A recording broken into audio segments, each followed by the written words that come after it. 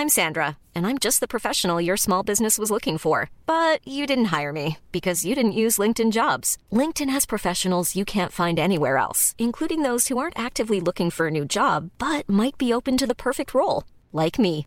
In a given month, over 70% of LinkedIn users don't visit other leading job sites. So if you're not looking on LinkedIn, you'll miss out on great candidates like Sandra. Start hiring professionals like a professional. Post your free job on linkedin.com/people today. Even when we're on a budget, we still deserve nice things. Quince is a place to scoop up stunning high-end goods for 50 to 80% less than similar brands. They have buttery soft cashmere sweaters starting at $50, luxurious Italian leather bags, and so much more. Plus, Quince only works with factories that use safe, ethical, and responsible manufacturing. Get the high-end goods you'll love without the high price tag with Quince. Go to quince.com/style for free shipping and 365-day returns. Welcome. Did you see, Ruth, that the Pope got stuck in a lift? Did you see that? No. I thought this was a joke. Well, it's to test the levels. It's to be quirky. But the Pope got stuck in a lift, and I'm not going to make a joke about it. Did he actually get stuck in a lift? He did actually. I'm not making that. The Pope did get stuck in a lift for 25 minutes, and I'm not going to make a joke about it because that would be wrong on so many levels. Yes. That's the best. Poor. It is very, very poor. It is poor. very, very poor, I have to admit. Because it's only about the lift. You've ignored the whole Pope. But I couldn't. I know what you're saying there. There must be some kind of Vatican flaw. There must be something there. There must be something there, something with transubstantiation, maybe. Well, I'll hand the whole thing over to you, and maybe you can come up with something. Do you ever bujo? Bujo. Have you ever known Never to heard bujo? of the word. I can now give you a new word because there was this piece in the Sunday papers with somebody called Anne-Marie Imafidon. Now, she runs an organisation called STEMETS, STEMETS, and basically it's a social enterprise that works to inspire girls to pursue careers in science, technology, engineering and maths. Oh yeah, science, technology, engineering and maths. STEM. Oh, is that well known? Yeah. Yeah, okay. Well, you're teaching me at the same time. She's some kind of genius. At 11, she's some kind of genius. She is some kind of genius. At 11 years old, she became the youngest girl to pass A-level computing at 11. That's mental. At 20, she gained a master's degree in mathematics and computer science from Oxford University. So she's very clever, but she's also very organised because she says, every Sunday night, I bujo the week ahead. Bujo, brackets, bullet journal. Oh, no, I know what bullet journals are. Yeah, but she's using bujo as a verb. I bujo the week ahead. I've never heard that, but I did a bullet journal for about 5 months. Oh, like one of those things when you decide, right, now I'm going to fill in my diary it was one of those. day. It was one of those things where I was like, right, this is it. I'm going to do a bullet journal. It's going to be great. And then I did it for a while, actually. And then one day I was like, I can't be arsed with this. Yes, well, It took me more time because I wanted everything to look so pretty. Yeah, that's what you do, isn't it? Then I spent more time organising my organising than actually organising. Yes, I think when I was a kid, I probably had a number of diaries which chronicle my entire life from January the 1st to about January the 6th, each one. But anyway, she says, every Sunday night I bujo. I can't remember who it is, but this is just off on a tangent. It's about diaries. Can't remember who it is, but someone, a writer, and they kept a journal absolutely religiously, always. Jacqueline Wilson? Maybe? No, it was someone else. And they kept a journal, and then they were talking about it and like, oh yeah, this one's my retirement fund. And then they just turned their diaries into their memoirs. Oh, right. And I was like, that's brilliant, yeah. Well, if you can do that, I don't think anybody would have been what's that podcast where you just give someone your diaries and then they just read them? And it was on the BBC. It was. I could never let someone read my diaries. It was a programme on the BBC. Programme? Yeah. Oh, was it? Yeah. I thought it was. No, podcast. I heard it on Radio 4 actually. I can't remember. It sounded good. It was a good programme. Yeah. Apparently it is. But I could never let someone just read my diary. I heard straight the one away. with Kathleen Moran, interestingly. Kathleen Moran handed over her diaries, which of course she has turned into gold in several ways. But she handed over her diaries to the presenter, and they read them back to her teenage diaries, and then she commented on what she was doing then. Should we push Bujo? Well, we'll just sum it up. All right, let's. This girl does bullet journaling. She bullet journals her whole week. She's not a girl. She's a woman. She's 20. I call everyone girls. Oh, right, fair enough. She says, anyway, every Sunday night I bujo the week ahead. I write down everything from meetings, the meals I'll make, to hair... it leaves so little wiggle room for life. To hair appointments. It's quite therapeutic, and there's something about writing that helps things stick better in the memory. That's true. My bujo also contains my gratitude log, a box where I write down what I'm thankful for. One week I was thankful for my new virtual assistant. Another time it was the car I just bought. Do you think this is a little bit of boasting going on here? You know what? She's... Well, I mean, I don't have a degree from Oxford, so... No, so you can't criticise. I went to a girls-only grammar. My company's built on the premise of single-sex education. If you remove boys from the equation, girls talk more and feel more liberated. That's true.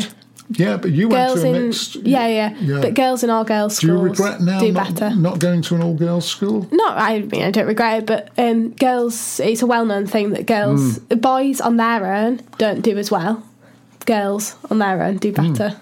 Anyway, they're making a film of... Yeah, How to Build a Girl. How to Build... Which is the Kathleen Moran book. It is, and now About a young girl who goes to London. Yeah, to pursue a music career.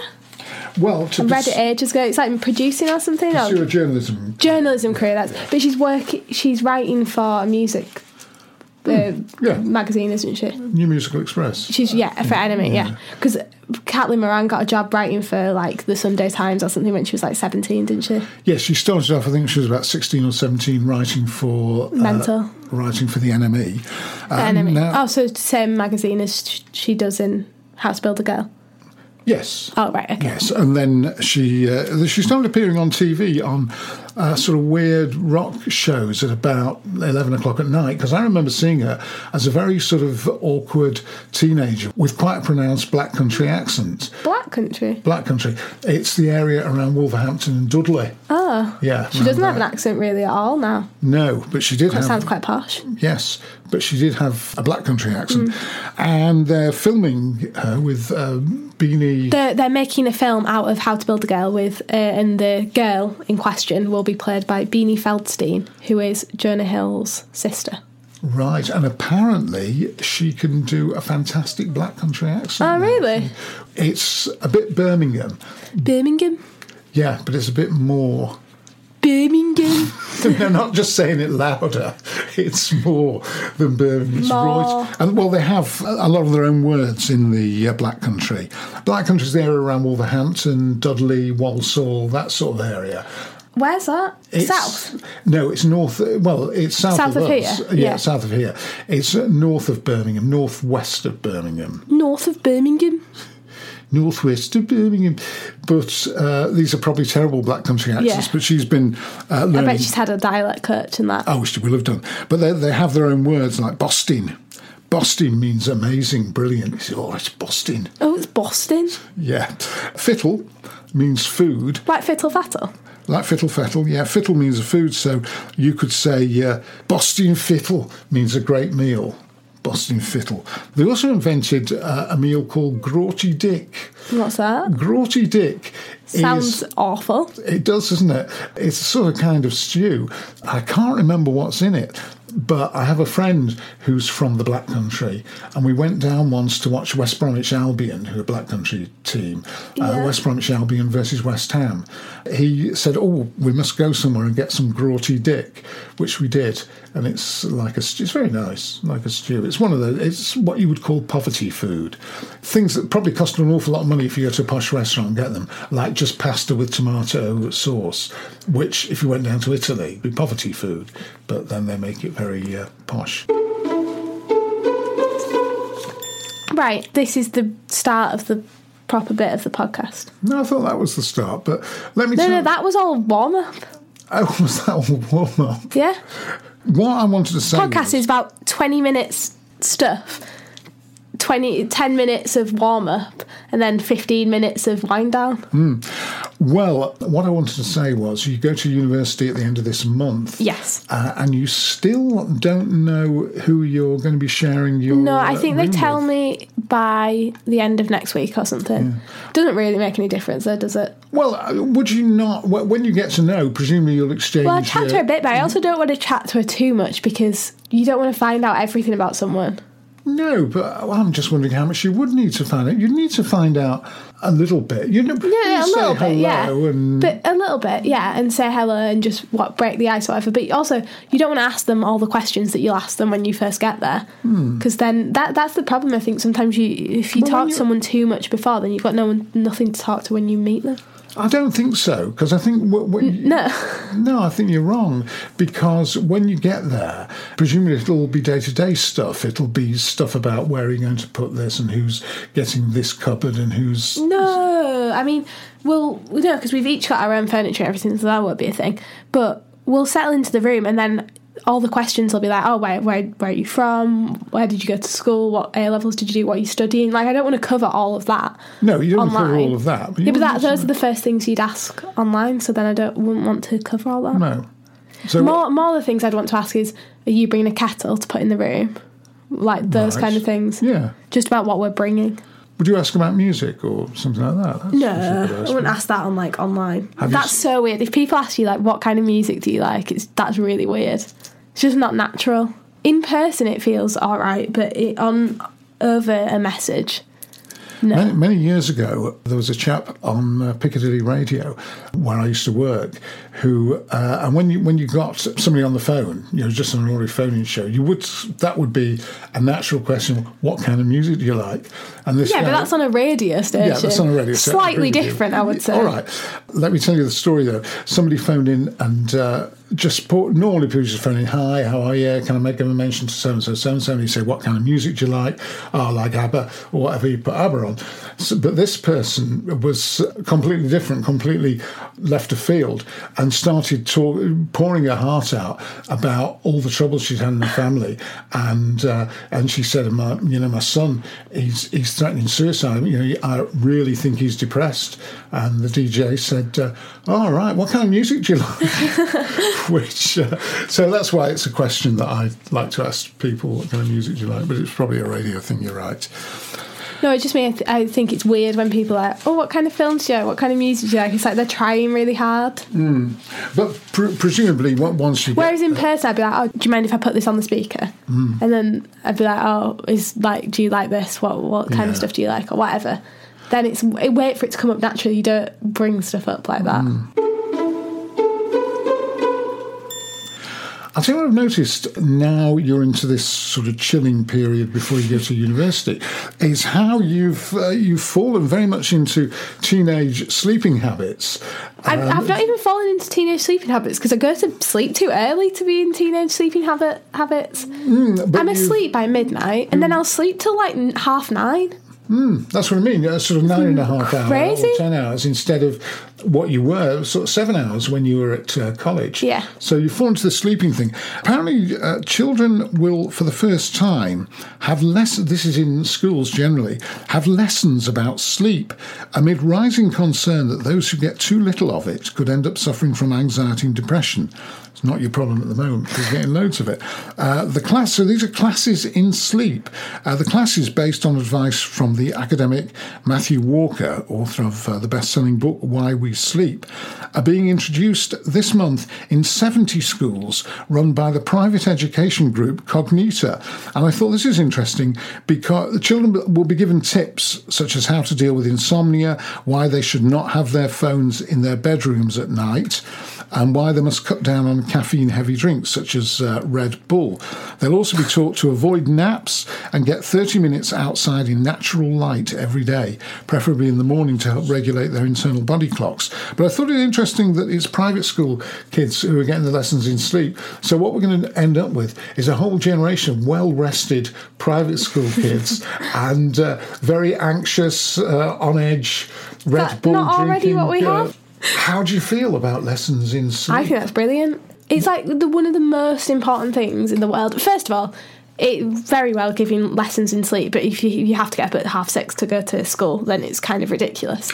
But you ignored everything I said about devices, which every single person who advises on sleep says don't have your devices. You have your, if I come to see you just before you go to sleep, you've got your computer on and you're watching some program on your computer. I'm awful for it. Yeah. Awful.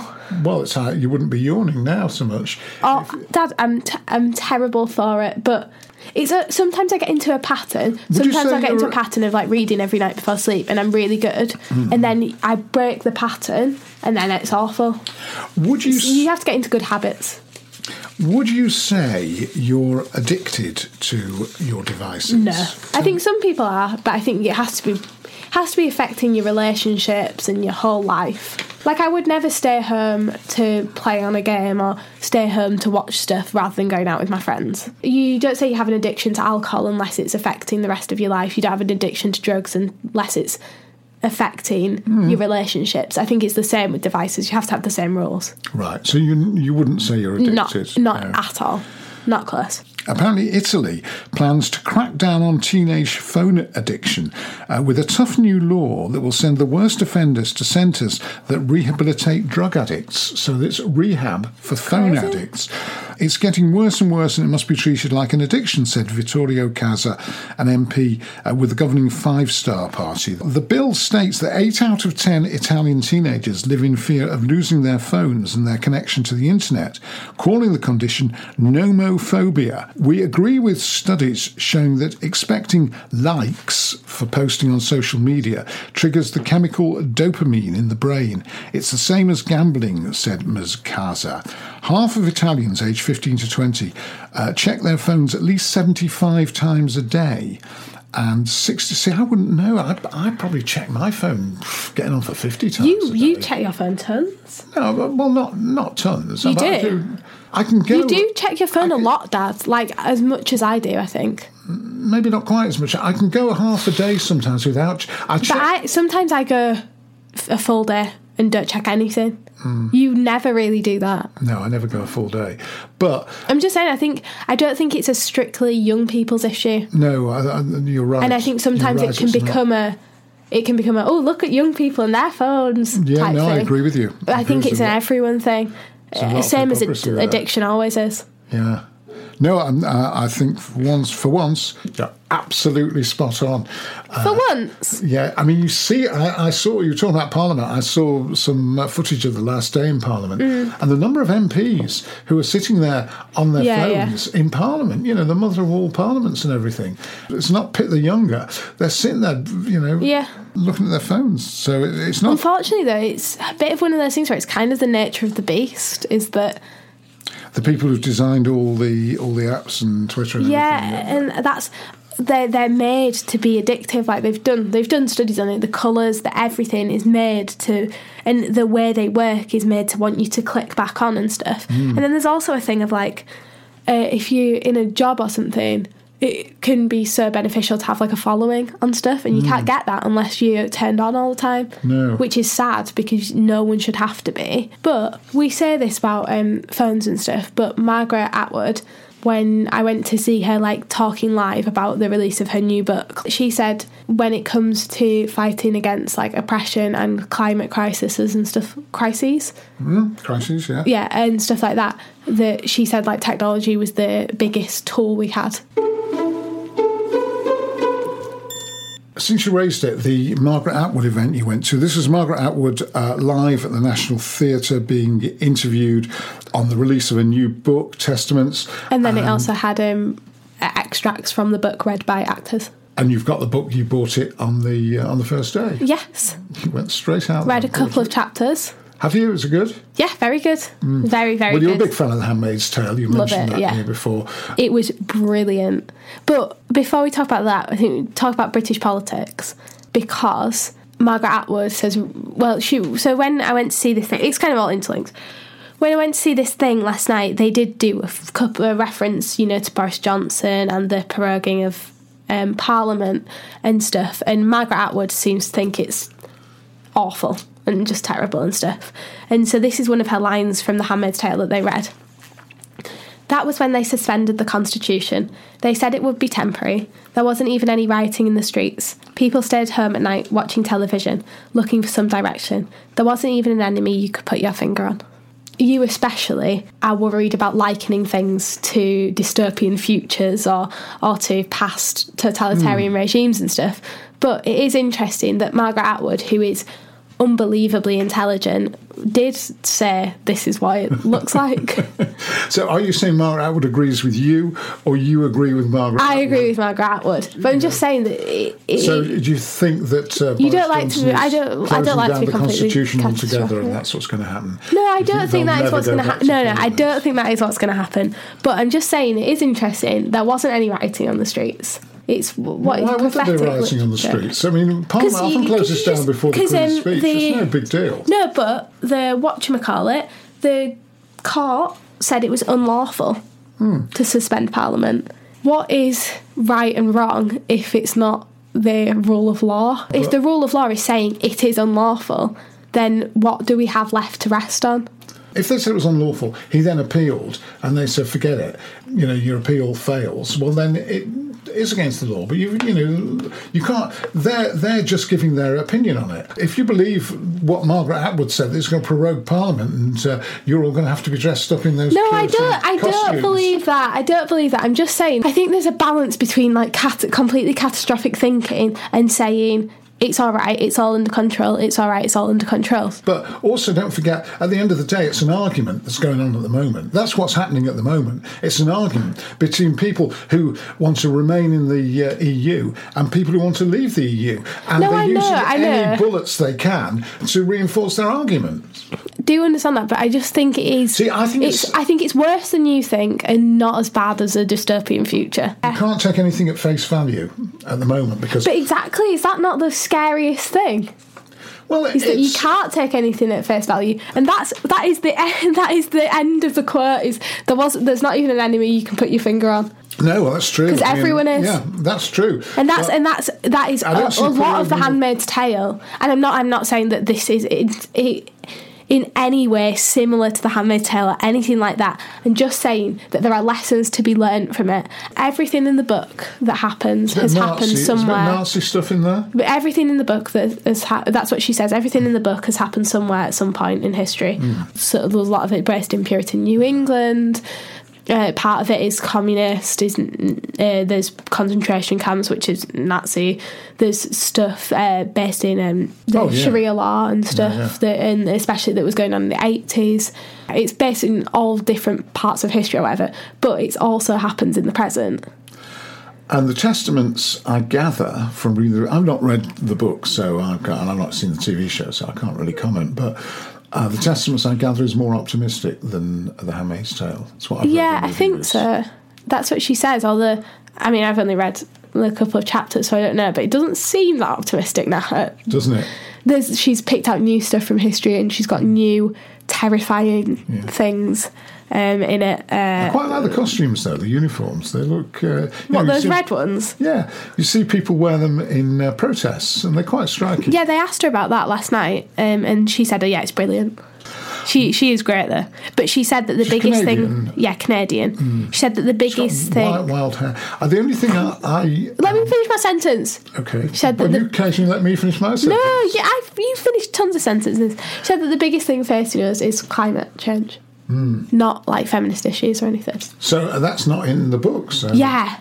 Massively. What, climate change? Yeah. In what way is that? That's why the whole thing happens. She said there was floods and hurricanes and tornadoes, a falling birth rate, and then all of this happened. And she says that the two are completely interwoven. Sort of the oppression of women and climate change is that whenever things turn to chaos that comes after a climate crisis, the first people to suffer are women. Really? Yeah.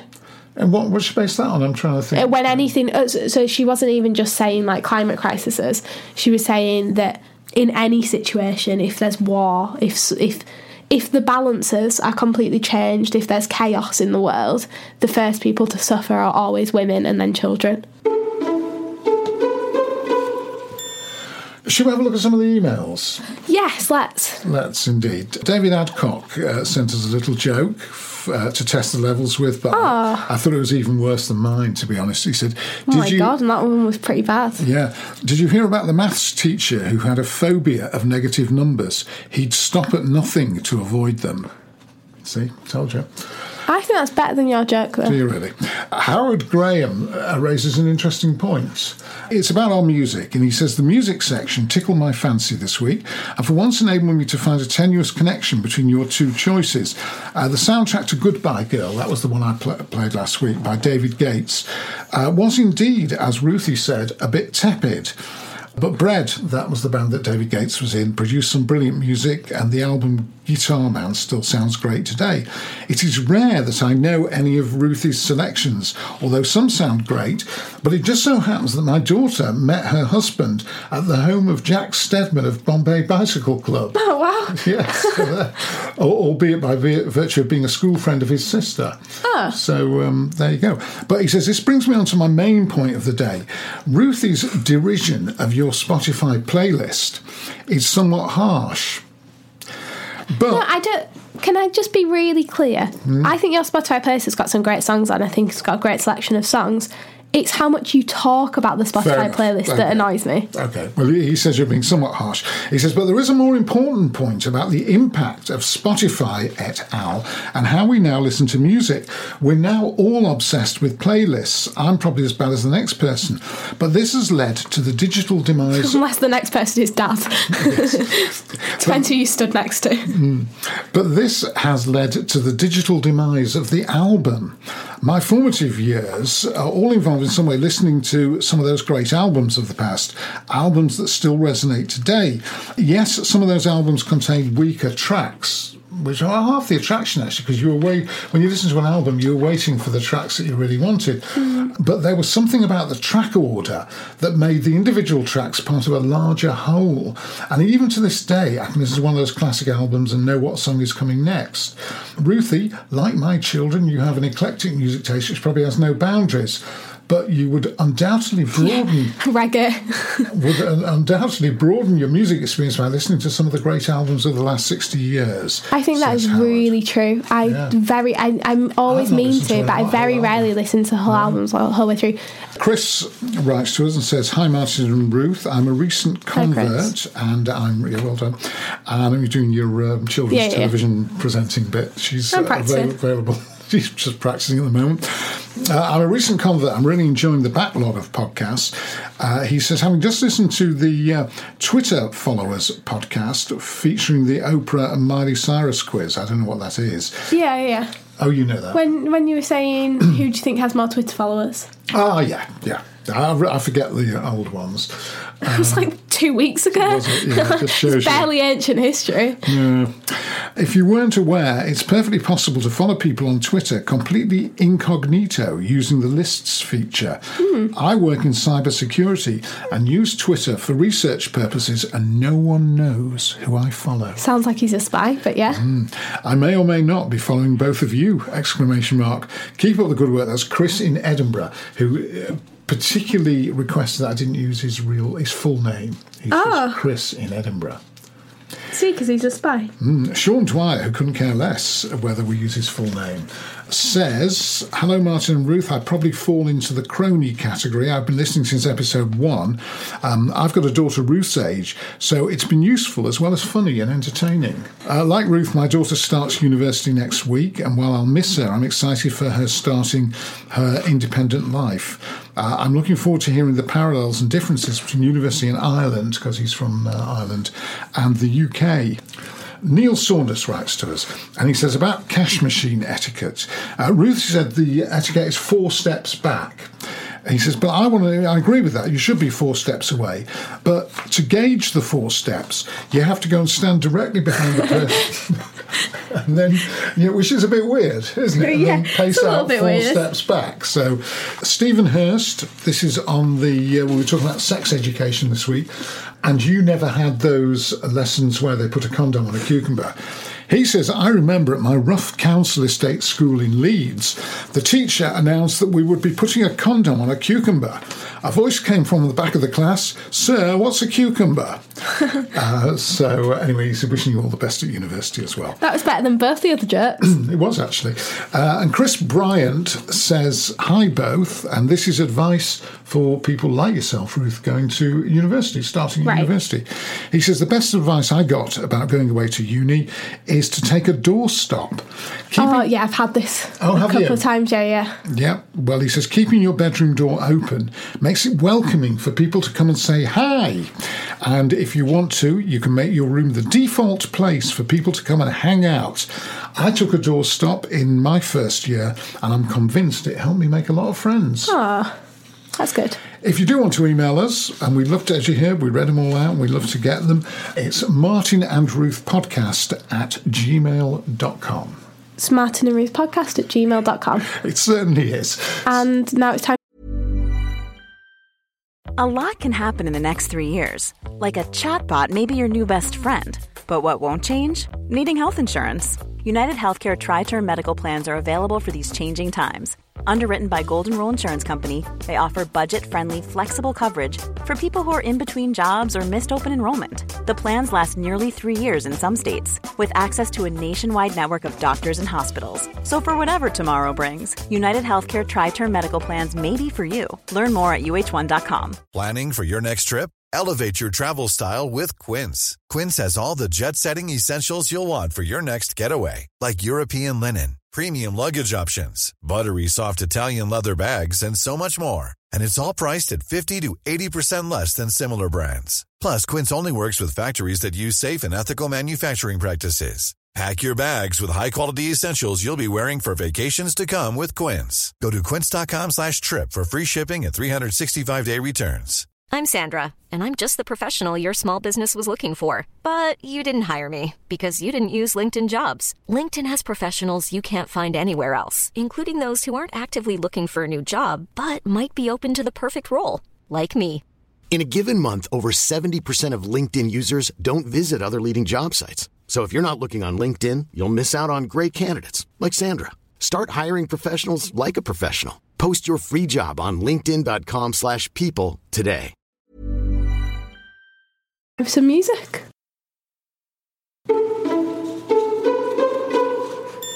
I'm going to go way back in time this week to the mid-50s, Ruth. The mid-50s. Gosh, you must have only been about 12 then. The craze in the mid-50s, very amusing. The craze in the mid-50s was for doo-wop.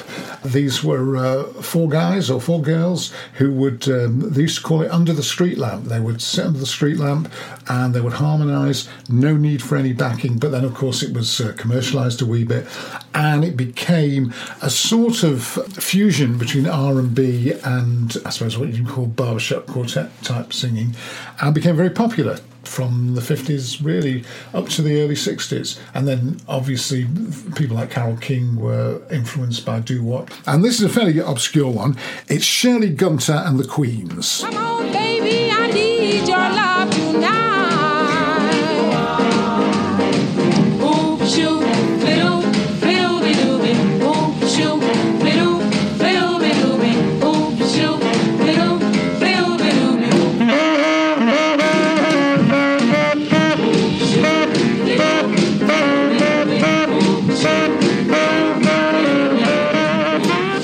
That's called Oop Shoot. Loads of doo-wop songs. It. Yeah, well, and they always used to say, they do the thing, Oop Shoot, oopie doopie doopie doop, and then they'd say to the guy on the sax, you have a go now, and there was always that little sax solo in the middle. Enjoy that a lot. Good.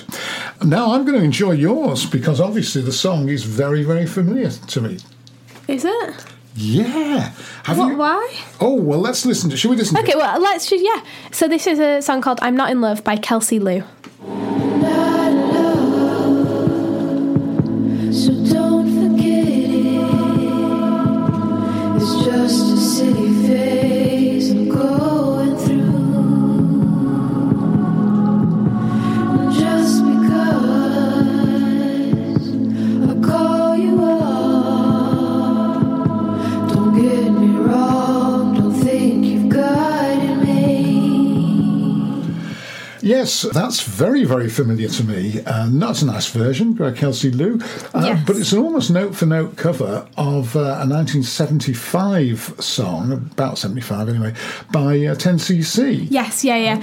It's this is her first song of 2019, and it's off-kilter cover of 10cc's I'm Not in Love. Yeah, It's very nice. She does it exactly the way they do it. But I just thought she's really, really brilliant. She's from she was raised in North Carolina, and she's a classical cellist originally, but she was brought up as in a Jehovah's Witnesses household, obviously not anymore, and she wasn't allowed, to see anyone outside of the congregation and stuff like that. She also worked with Sampa on a cover of Joni Mitchell's River, but all her songs are just like beautiful, you can imagine, and it's all very like dreamy. And this song I actually heard because it was on the Euphoria playlist. Euphoria television programme. The TV show, yeah. But are you watching Euphoria on I've TV? watched more of it than you have. I've not finished it. But I was a bit embarrassed can't watch watching it with you. It's so rude. It's literally the rudest thing. We watched it's not a premise. We watched like 10 minutes of the first episode and I'm on that. But it is very good if you fancy it. It's weird if you're not into it's probably more for your generation, but people absolutely love it. And what we would say is not a program to watch with your dad. Probably not really a program to watch with your mum either. To be honest, I'd watch it with some of my friends, but I wouldn't even watch it with all of my friends. It's so rude. It's very, Well, the song, I'm not... See, it just proves... But obviously she's got other songs that are originals and stuff. But nice to hear this is her most popular song as well, and it's mainly because it was on that soundtrack. Yeah. But it's really... She's got a lovely voice and stuff. Oh, yeah, no doubt about it. But I'm sure I played 10cc on an earlier podcast. I swear you did, yeah. Yeah, not that track. I probably played a different track by 10cc. But it proves my point, really, because when I played the 10cc track... The point I made when I played the 10cc track was that 10cc, whereas you hear Queen all the time, and there are other bands from the 70s you hear, and, T-Rex is used in soundtracks and all that, 10cc have not quite been blanked out of history, because they've still got a lot of fans, 10cc, but you don't hear their stuff as much as you hear a lot of other stuff from the 70s and 60s. You don't hear them as much as you hear In fairness, I hadn't heard them, I don't think, until you played them on the podcast, or maybe I'd heard them but not really known their name. No, well, I'm Not in Love was their biggest hit. It was a massive #1 hit for weeks and weeks. Well, there you go. In the mid-1970s. Nice to see it being revived by Kelsey Lou. And if you do want to listen to these songs in full, or just, listen to 10cc's version, then you can find it on Spotify, but you can also find our playlist on Spotify with these songs and the ones from the other weeks. You can either search Martin and Ruth or Ruthie, Me and My Dad. Either of those is fine. One thing that strikes me, Ruth, is you don't appear to have done a lot of preparation for, because university is just like 2 or 3 weeks away. Yeah. I just wanted, I expected to find you sharpening pencils and putting whitener on your pumps and everything, and getting all sorts of, books and things. And do they not give you... Ironing my petticoats. Yeah, that sort of thing. But, especially... I've had some, online tasks. I've done those. Oh, what sort of online They tasks? were, some grammar exercises to do and those kind of things. So is that so they know what sort of level you're at? And... A bit of that, but then also just to practice before you get there. Right. So you've had some sort of communication with the people who are going to be in charge of your course. Mm-hmm. Ah, right. Yes, I've done that. Yeah, I think it was because I expected more to be done sort of writing. So they just send you emails. It's just like online things. Yeah. So they send you... Because, 21st century. Yeah, I know. Thank you. But they've sent you... Well, I'm just interested. So, I have been doing stuff you've just not really seen. Right. This is those hours you've been in your bedroom when you've been watching How I Met Your Mother and all that sort of stuff. But I've been doing the things, the tasks that they've sent me and stuff. Is it good, How I Met Your Mother? I noticed you're watching quite a bit of it. Yeah, I love it, It's such a guilty pleasure, though, because it is crap, but I love it. Right, fair enough. Before we leave the world of media, a bit of an apology from me to Gwyneth Paltrow. I don't know whether she listens to the podcast on a regular basis, but I did imply last week that we don't know what happened between... when we talk about Harvey Weinstein. Yes, she'd not spoken out about Harvey Weinstein so much, and it was other actresses lower down the food chain who sort of... got the ball rolling on Harvey Weinstein. Well, apparently she's been a source to an anonymous source, to a guy who's writing a book which is detailing the investigation of Harvey Weinstein. Two reporters, they claim it's been compared to All the President's Men, the book that brought down President Nixon. And they found lots of their information from an anonymous source who was Gwyneth Paltrow. Paltrow, now 46, was hired by Mr. Weinstein to star in a screen adaptation of Jane Austen's Emma when she was 22. It's such a great film. Is it? Yeah. Well done, Harvey. I hate it because so many of his films are... Well, the ones you like, I'm not that keen on them, but this was your standard sort of bonnets and... it's completely just like Pride and Prejudice or Mansfield Park or Sense and Sensibility. Sanderson on the telly. It's better than Sanderson. Yeah, Sanderson's sort of veering a bit away from Jane Austen. It's veering a bit soap opera, but a very good one. Nothing wrong with that. It's not soap opera, more like... It's quite like Downton or Mr. Selfridge or one of those less... It's less literary. It's losing kind of the subtleties of human interaction that Jane Austen really nails. Yeah. I watch it just so excited because I just love it. It's fun. Yeah. Anyway, she was in Emma when she was 22. Weinstein allegedly summoned her to a hotel in Beverly Hills, placed his hands on her and suggested they give each other massages in his bedroom. She said she refused and told her boyfriend, Brad Pitt, who accosted Mr. Weinstein during a premiere and told him never to touch her again. Mr. Weinstein berated her for this, she said, but she had stood her ground, kept her role in Emma, and was later cast in his film Shakespeare in Love. I'm surprised she got cast in Shakespeare in Love. Well, there you go. Well, I think... I guess she was hot. Yes, and also... Yes, indeed. I meant to say a word after hot, and I forgot what the word was. Hot stuff? No, not hot, like commodity. Like that kind of word. Right. When you want someone in the film, hot property, yeah. I didn't mean to just be like, she was hot. Maybe Brad Pitt, who was also a very hot property at that time, because he sort of warned Weinstein. Yeah, said he wouldn't work with Weinstein anymore. Yeah. Oh, did he say that? No, maybe. Maybe he said speculating. that. Yeah. Anyway, in the book, it says Gwyneth Paltrow was one of Harvey's biggest stars when so many other actresses were reluctant to get on the phone and scared to tell the truth about what they'd experienced at his hands. Gwyneth was one of the first people to get on the phone, and she was determined to help. I owe her an apology as well, because we both owe her an apology. She didn't.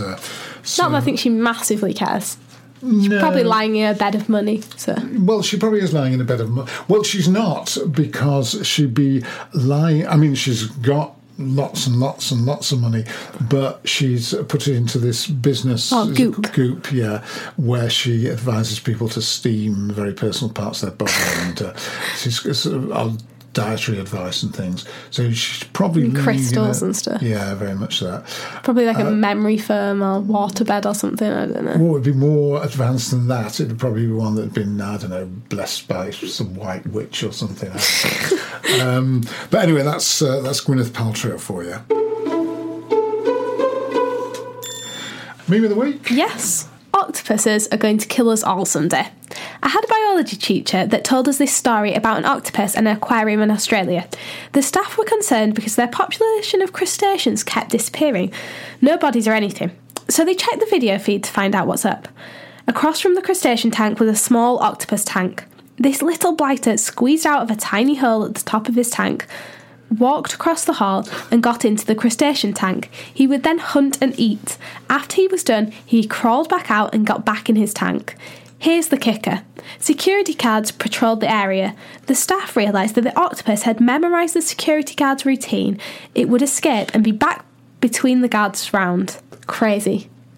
How scary are octopuses? Well, they've got 8 legs. Yeah. We ought to say, before we go, that we'll be back next week. Thank you very much indeed for listening. And if you want to get in touch with us, as we already said, martinandruthpodcast@gmail.com. Thank you.